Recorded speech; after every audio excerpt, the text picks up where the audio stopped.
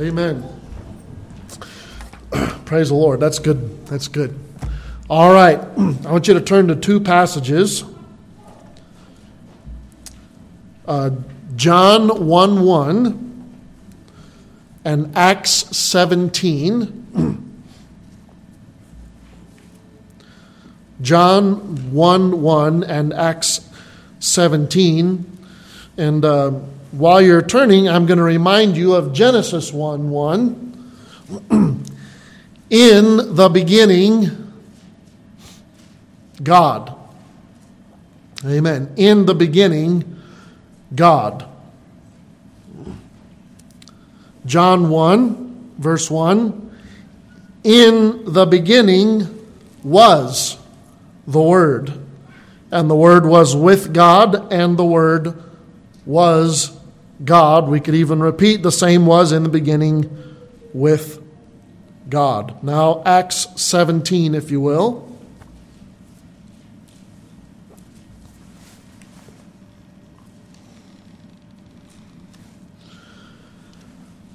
Acts 17, go all the way down to verse 24. This is Paul, as he has entered Athens and he's awaiting for his fellow disciples, and he's been looking around, and they took him to Mars Hill, and he begins to preach. And in verse 24, he says, God that made the world and all things therein, seeing that he is Lord of heaven and earth, dwelleth not in temples made with hands, neither is worshipped with men's hands as though he needed anything, seeing he giveth to all life and breath and all things, and hath made of one blood all nations of men for to dwell on all the face of the earth, and hath determined the times before appointed, and the bounds of their habitation, that they should seek the Lord, if haply they might feel after him, and find him, though he be not far from every one of us. For in him we live. Get that. For in him we live and move and have our being. As certain also of your own poets have said, for we are also his offspring. For as much then as we are the offspring of God, we ought not to think that the Godhead is like unto gold, or silver, stone, graven by art and man's device. And the times of this ignorance God winked at, but now commandeth all men everywhere to repent. Amen. Let's pray. Dear Father, we thank you for the day. Lord, I pray that you would, Lord, help and bless in the preaching tonight. We'll thank you for it, and we ask this in Jesus' name. Amen. Amen. So you may be seated. This is I don't know what the length of this series will be. I'm guessing it'll be somewhat short. But I want to do a series on who is God. Who is God? And if you will, if you want to get, we could call it the attributes of God. That might be, we might go beyond the attributes of God, but I want to look at who is God. I think there is nothing better that a Christian could do than to study our God. And in this process, we may take a very clear look also at Jesus Christ. And tonight, I began, my thought was that, if we're going to look at God, you ought to start in the beginning. And the beginning happens before the beginning. God is. We are reminded, of course, by Moses, God's conversation with Moses, that I am. He is God. He always was. And I took us to Genesis 1, and John 1, because I'm thinking of the eternality of God and how that God is. And I want to, before I get too far in here, I want to say that while I am going to attempt in some ways to define God, but by doing that, we run into problems. Okay? We run into problems when we as humans, try to define God. A lady by the name of Evelyn Underhill said it this way: if God were small enough to be understood, he would not be big enough to be worshipped. Is everybody with me? Is everybody in the room? Okay. God is infinite and we are finite.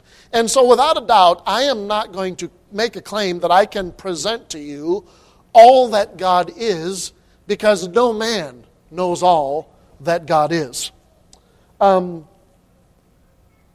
I do not know, obviously, all that God is. But there are a few things that we can ascertain about God from Scripture. And from those few gems, if you will, we are going to try to give, if you will, a picture of God. I think of it like this. Think of if we were to talk to an astronomer, not an astrologer, an astronomer, a person who studies the stars, okay?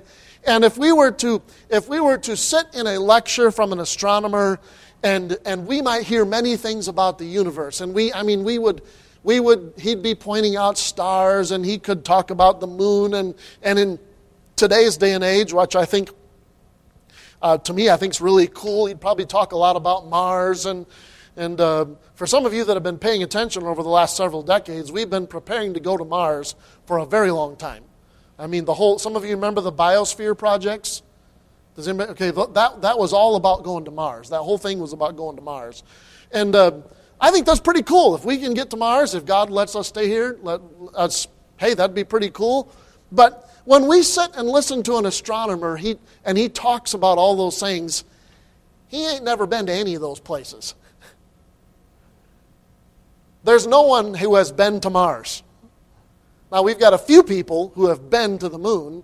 The rest of us just talk about the moon, and we talk about the people that have been to the moon. And no one has been to Mars, but we talk like we understand Mars.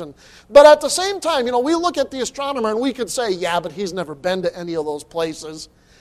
At the very same moment, we would leave that lecture, perhaps in the evening, and walk out. And what would be the first response of most people who were intently listening to a lecture of that sort? Whether or not the astronomer has ever been there, he can capture our attention and help us look aloft and gain a new appreciation, to maybe have a little bit of awe and wonder. So if you'll allow me, I feel like in many ways we're trying to define God from a distance. But my hope is that after this series, perhaps when you leave the services, you might walk out the door and you might look up with maybe just more awe and wonder about God. Amen. That is my hope. Maybe a new love in your heart. So, tonight I want to look at two facts. Again, I started off telling you, my thought was to start at the beginning. The eternality of God, the eternity of God, that God is eternal. And in the process of my study, and matter of fact, it changed. I had to go back and re-walk my way in. I found out that we cannot look at the eternality of God without including another aspect of God, and I'm going to introduce us to a new word for some of you. Now, if you've been reading the Baptist Times, you'll notice that there was a three-article series by Josh Merrill, and he kept referencing this term, the Aseity of God. Okay, the Aseity. Okay, and that's a new word, so let's everybody say it together. Ready? Aseity. Ready? 1, 2, 3. Aseity. Okay? So by that, I mean this. God is sufficient to himself. He is independent of anything outside of himself. So just to say it, if I could say it extremely simple, God is self-sufficient. So the aseity of God means that God is self-sufficient. Now it's a little bigger than that, but that's the simple way to put it. He describes himself, again, remember Moses at the burning bush. He says, who am I supposed to tell these Jews that sent me from the burning bush? And God's response to him from the burning bush is, I am that I am. Not I was and I shall be. No, I am. I exist. That is exactly who God is. He just is. Robert Sargent said it this way. He is the first cause, himself uncaused. Kind of an interesting way to put it. He is the first cause, himself uncaused. Now, we have to go here, and I'll work you there. I'll work you there as we go along. But we need to talk about this aseity first. So, looking again at our scripture here in Acts 17, Paul is quite clear in talking to this group of pagans who have. They say that the whole area around Athens was filled with what we would call idolatry. But there were idols and images and representation of all sorts of gods. I'm sure, quite possibly, especially in the Greek culture, there were Greek versions, Roman versions, Egyptian versions of all these various gods. And matter of fact, by this time, if we were to walk with Paul down the lanes, we would probably recognize some of them, because we make movies about Zeus and Hercules and all these others. These are some of the people that Paul is dealing with, some of the gods, quote unquote, he's dealing with. And he references in verse 23 that they've got this altar to the unknown God. And there's a great story behind that, and I don't have time to go there.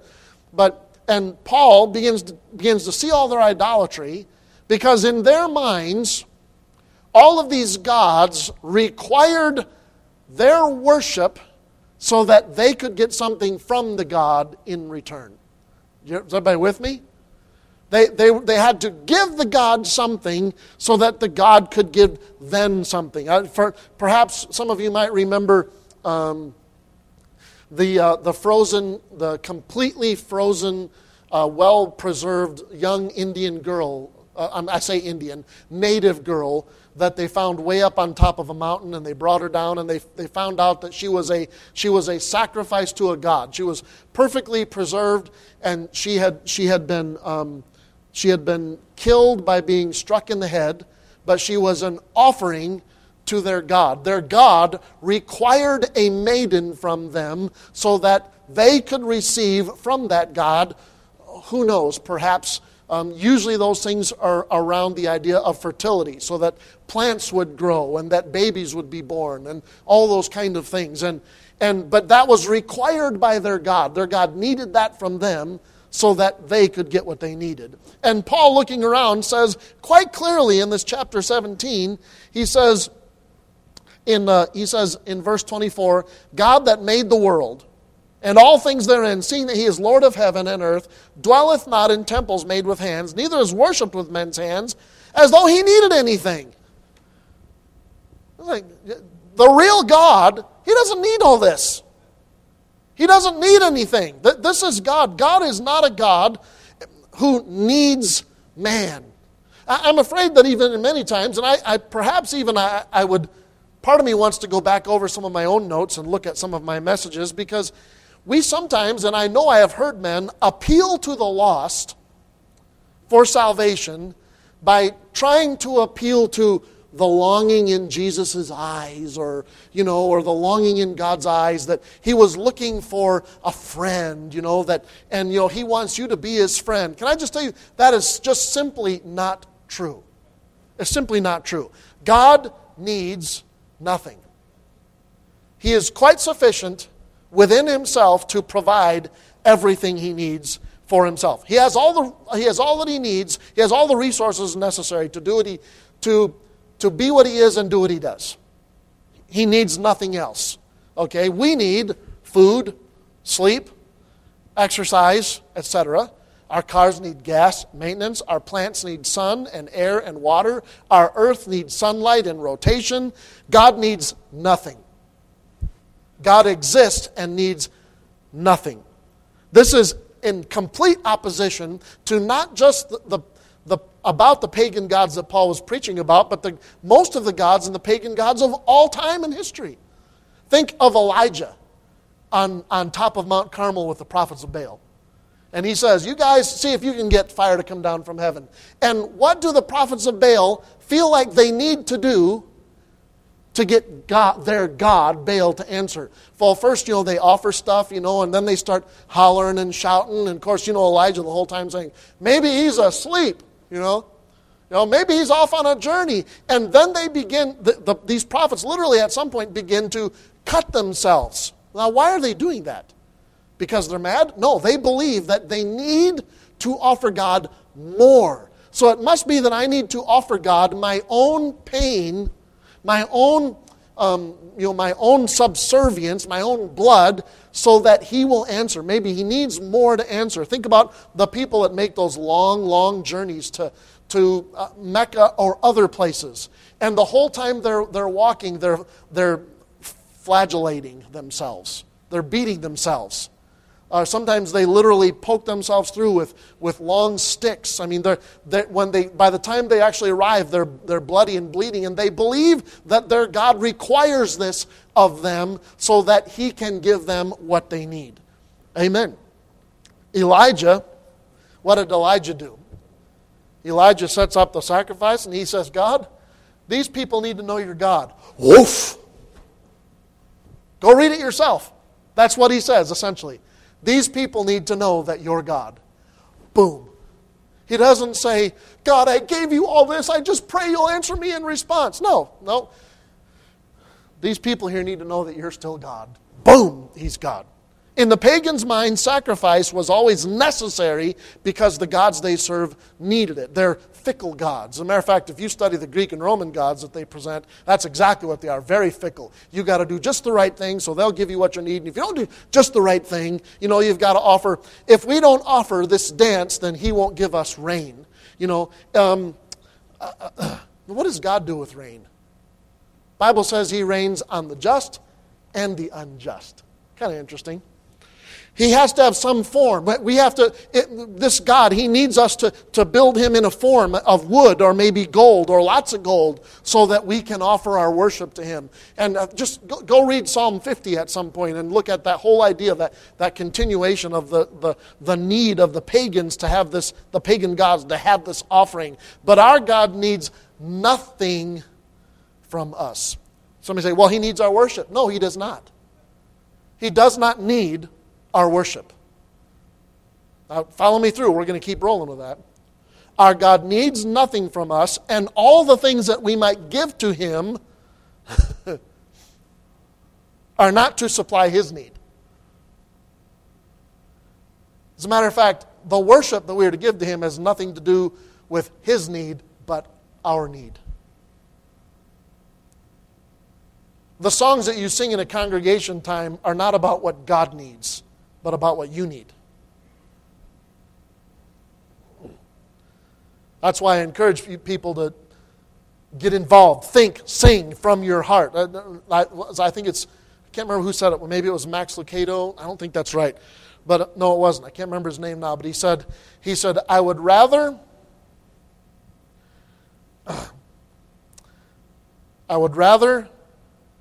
have a heart but no words than words but no heart. You understand that? We do not serve God because He depends on us to serve Him. We serve God because we depend upon Him. Now, this, if you think about this, again, I mentioned worship, but in Romans 11:36, that's quite clear. Paul says, for of Him and through Him and to Him are all things. That's Aseity. To whom be glory forever. Amen. His Aseity, His self-sufficiency, and a somewhat provision is a reason for our worship. Now some might think this. They say, well, if God's so self-sufficient, it would seem to some that would create a sense of like a barrier. That, well, He doesn't need anything, so what's the purpose? I want you to think about it through this, and I'm trying to short circuit. You realize we could talk a lot more about this, and I encourage you to go study it for yourself. But John 3:16, I think, says it quite clearly. For God so the world. For God loved the world. Now, there are those who think, especially human, when we think about it from a human standpoint, the philosopher Aristotle actually literally said it this way, that a God who loves is a God who needs. That's what he felt like. And that is a very human way to look at it. Because typically, when we love, we need. Okay? He would say, a God who loves would therefore need to be loved in return. That's essentially the formation of Aristotle. A God who loves would therefore need to be loved in return. But that's false. We know that's false. Well, you're saying we don't need to love Him in return? No, that's not what I said. But He does not need our love in return. Romans 5:8 says it quite clearly. But God commendeth His love toward us in that while we were yet sinners, We didn't love him. Christ died for us. God did not need our love in return to love us. He loved us even though we could not love him in return. And Jesus Christ was sent for those who would not. You realize that Jesus Christ, and I believe this wholeheartedly, that Jesus Christ died for all mankind. I think that's exactly what the Bible teaches. In other words, he died and gave love even to those who at some point will reject his love to them. God does not need our love in return. We need his love to us, and we need to love him in return. God loved those who did not love him. Think about that. For poor, ornery people like you and like I. Don't tell me that's not true. You know it's true. Think about it. What a God. What a God who is self-sufficient but does not keep his sufficiency to himself.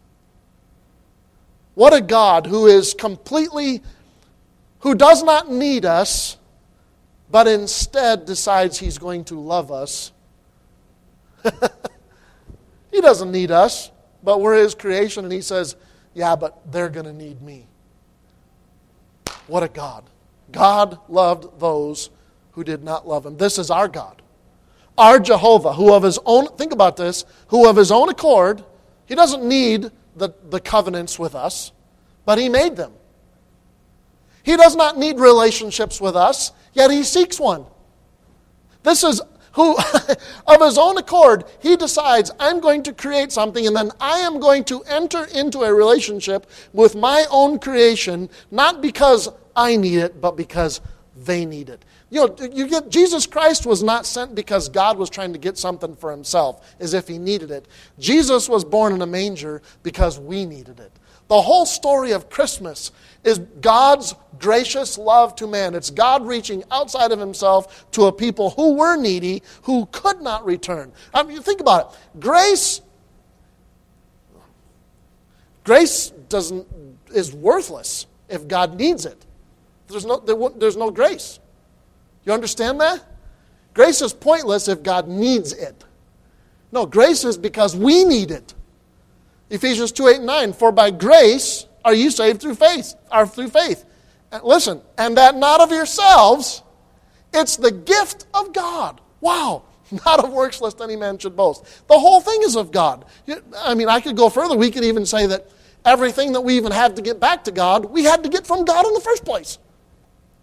I have a voice given to me by God that I can give back to God. There's one man that said this. He said, prayers are the breath of God from man going back to God. They're the breath of God in man going back to God. Let me put it this way. A man by the name of John Frame, who writes for the Gospel Coalition, said it this way. Salvation presupposes God's aseity, for in salvation we are desperate, and God is all sufficient. Praise God. Now, think about it. Praise God that the self-sufficient God would reach outside of himself down to us who are a needy people. Thank the Lord for the grace of God. Now, I did tell you that we could not get to eternality without talking about aseity, the self-sufficiency. Now, some of you have already connected some dots, obviously, because if God exists in eternity, he kind of has to be self-sufficient. You get that part. I mean, if he exists and there's nothing else but God, then he does have to be self-sufficient, and that kind of works as it is. But aseity is the state of God being self-sufficient. Eternality is where we begin to talk about, now follow me through, we're talking about, well anyways, we'll just keep going. Eternality is a way for man to talk about time, okay? When we reference eternity, we are now referencing a way for man to talk about time. And if you will, to put it this way, eternality is how God works in time. How God's aseity works in time. Follow me through. In Genesis 1:1 and John 1:1, we discovered, of course, the amazing wonder that in the beginning, God came into being, right? In the beginning, God appeared. No, in the beginning was God. Now that beginning is not the beginning of God. That beginning is the beginning of time. The beginning of the earth, beginning of all things. That beginning literally is the beginning of time. So when time began, God already was. Already was. Amen. We could also keep going further and we say when time ends, God will still be. But it's almost unnecessary to say that, but God did not begin. He already was. The simple, quick statement is to say that if God existed himself before time and thus before man, again, he had to be self-sufficient before time began. There is no reason to believe that the beginning of time changed his self-sufficiency. It continued. But when we say God, I know we're talking about some interesting things here, but when we say God is eternal, does that mean that God lives outside of time and thus distant from us? Because we are in time, are we not? So we say if God's eternal and he's not inside of time, he's not subject to time, does that mean he's outside of time? And I mean, to kind of be really practical, we could say then, does God experience the passage of time now that time exists? I think that's a fair question. Mr. Frame again helps us here with this idea that God's relation to time is different than ours. It's different than ours. We, as people, often run out of time. Does anybody ever have that happen? I kind of had that today. I ended up, thought I was heading in the right direction on my study and found out I had to suddenly add in a whole new direction, and choir practice became secondary because I'm pastor first, choir member second. Run out of time. We also get bored because time passes too slowly. Does anybody remember your very first time? Well, excuse me. Those of you who are hunters, does anybody remember the very first time somebody took you hunting and it was one of those where you sat? You're like,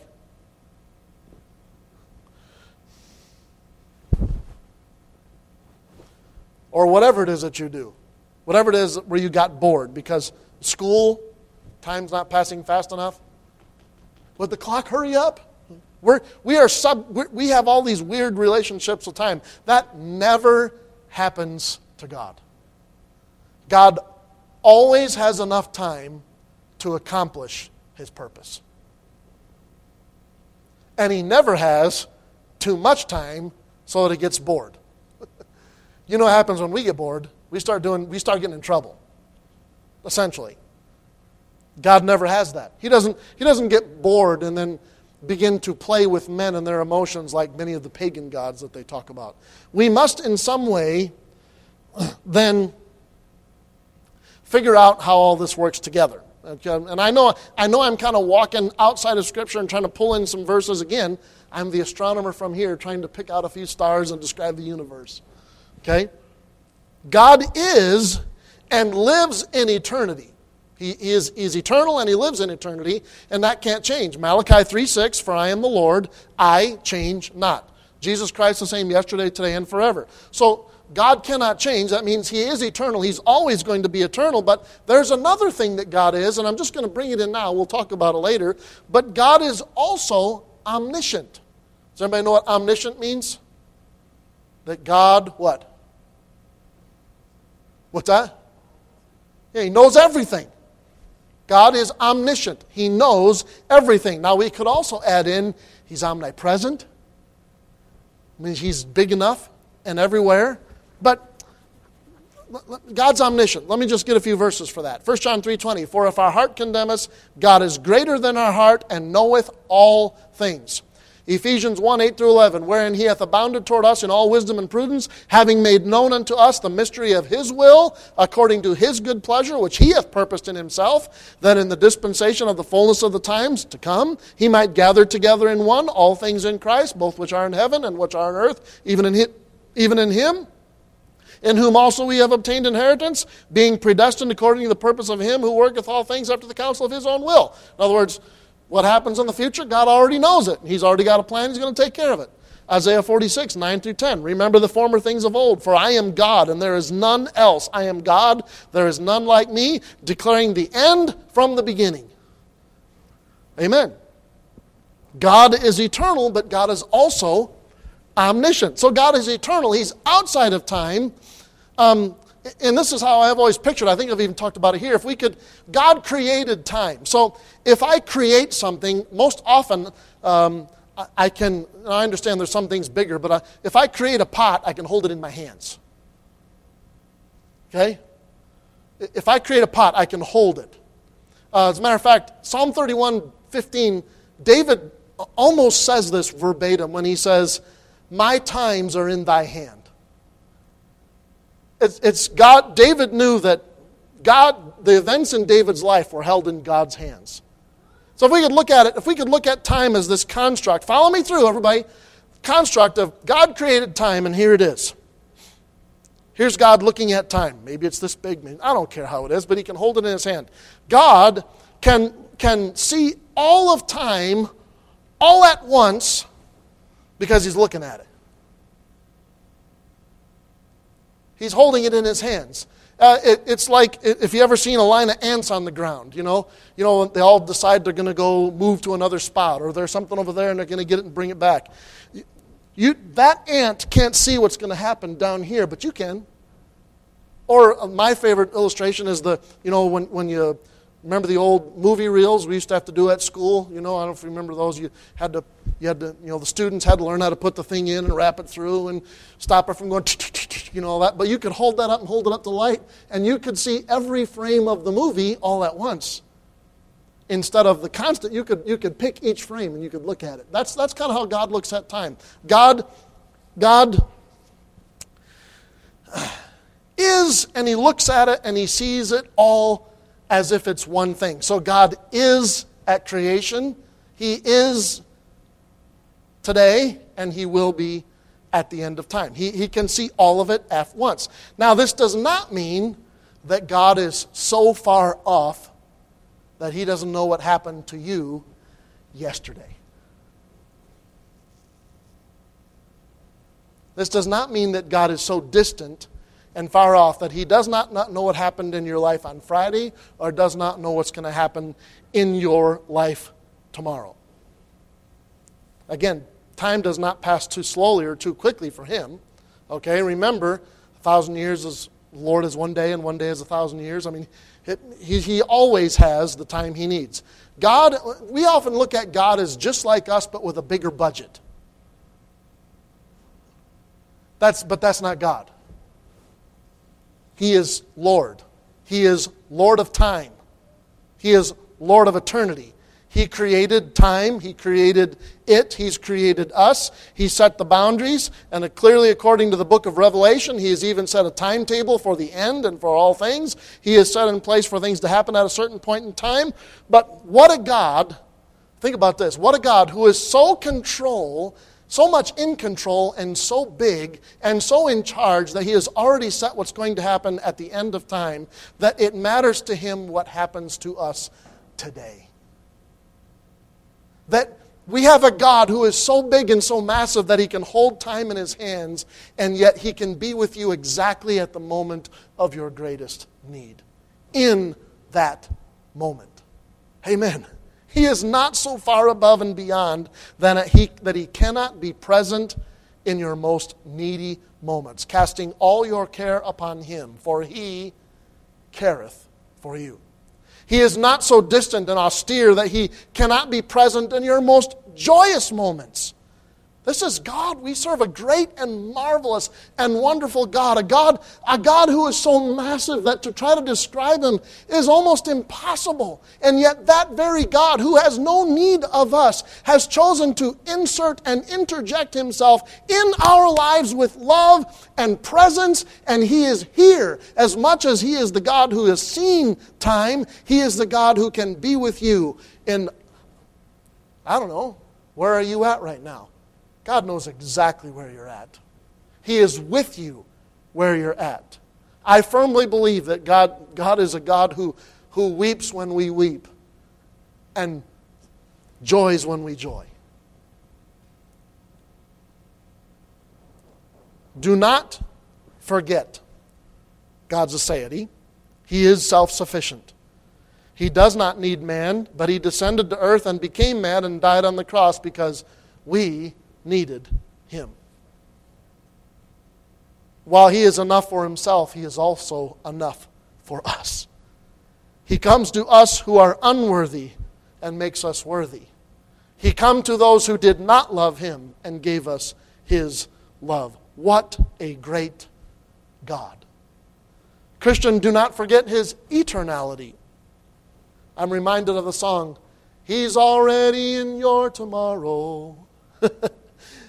He knows exactly what you have to face tomorrow.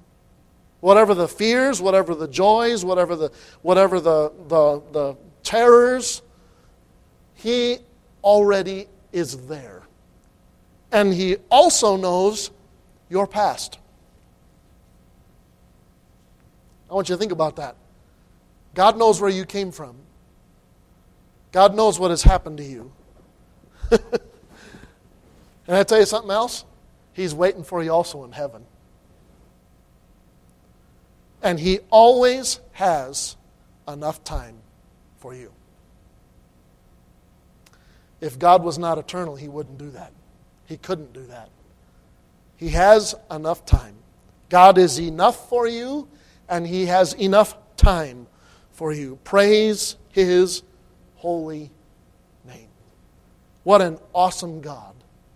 What an amazing God. What a timeless God we serve. Now, I know I've not given you much, but I hope, like me, you can at least maybe walk out tonight and see a God that is grand and vast and marvelous and so big that it's hard to even describe Him. And that very same God is present and is enough for each and every one of us.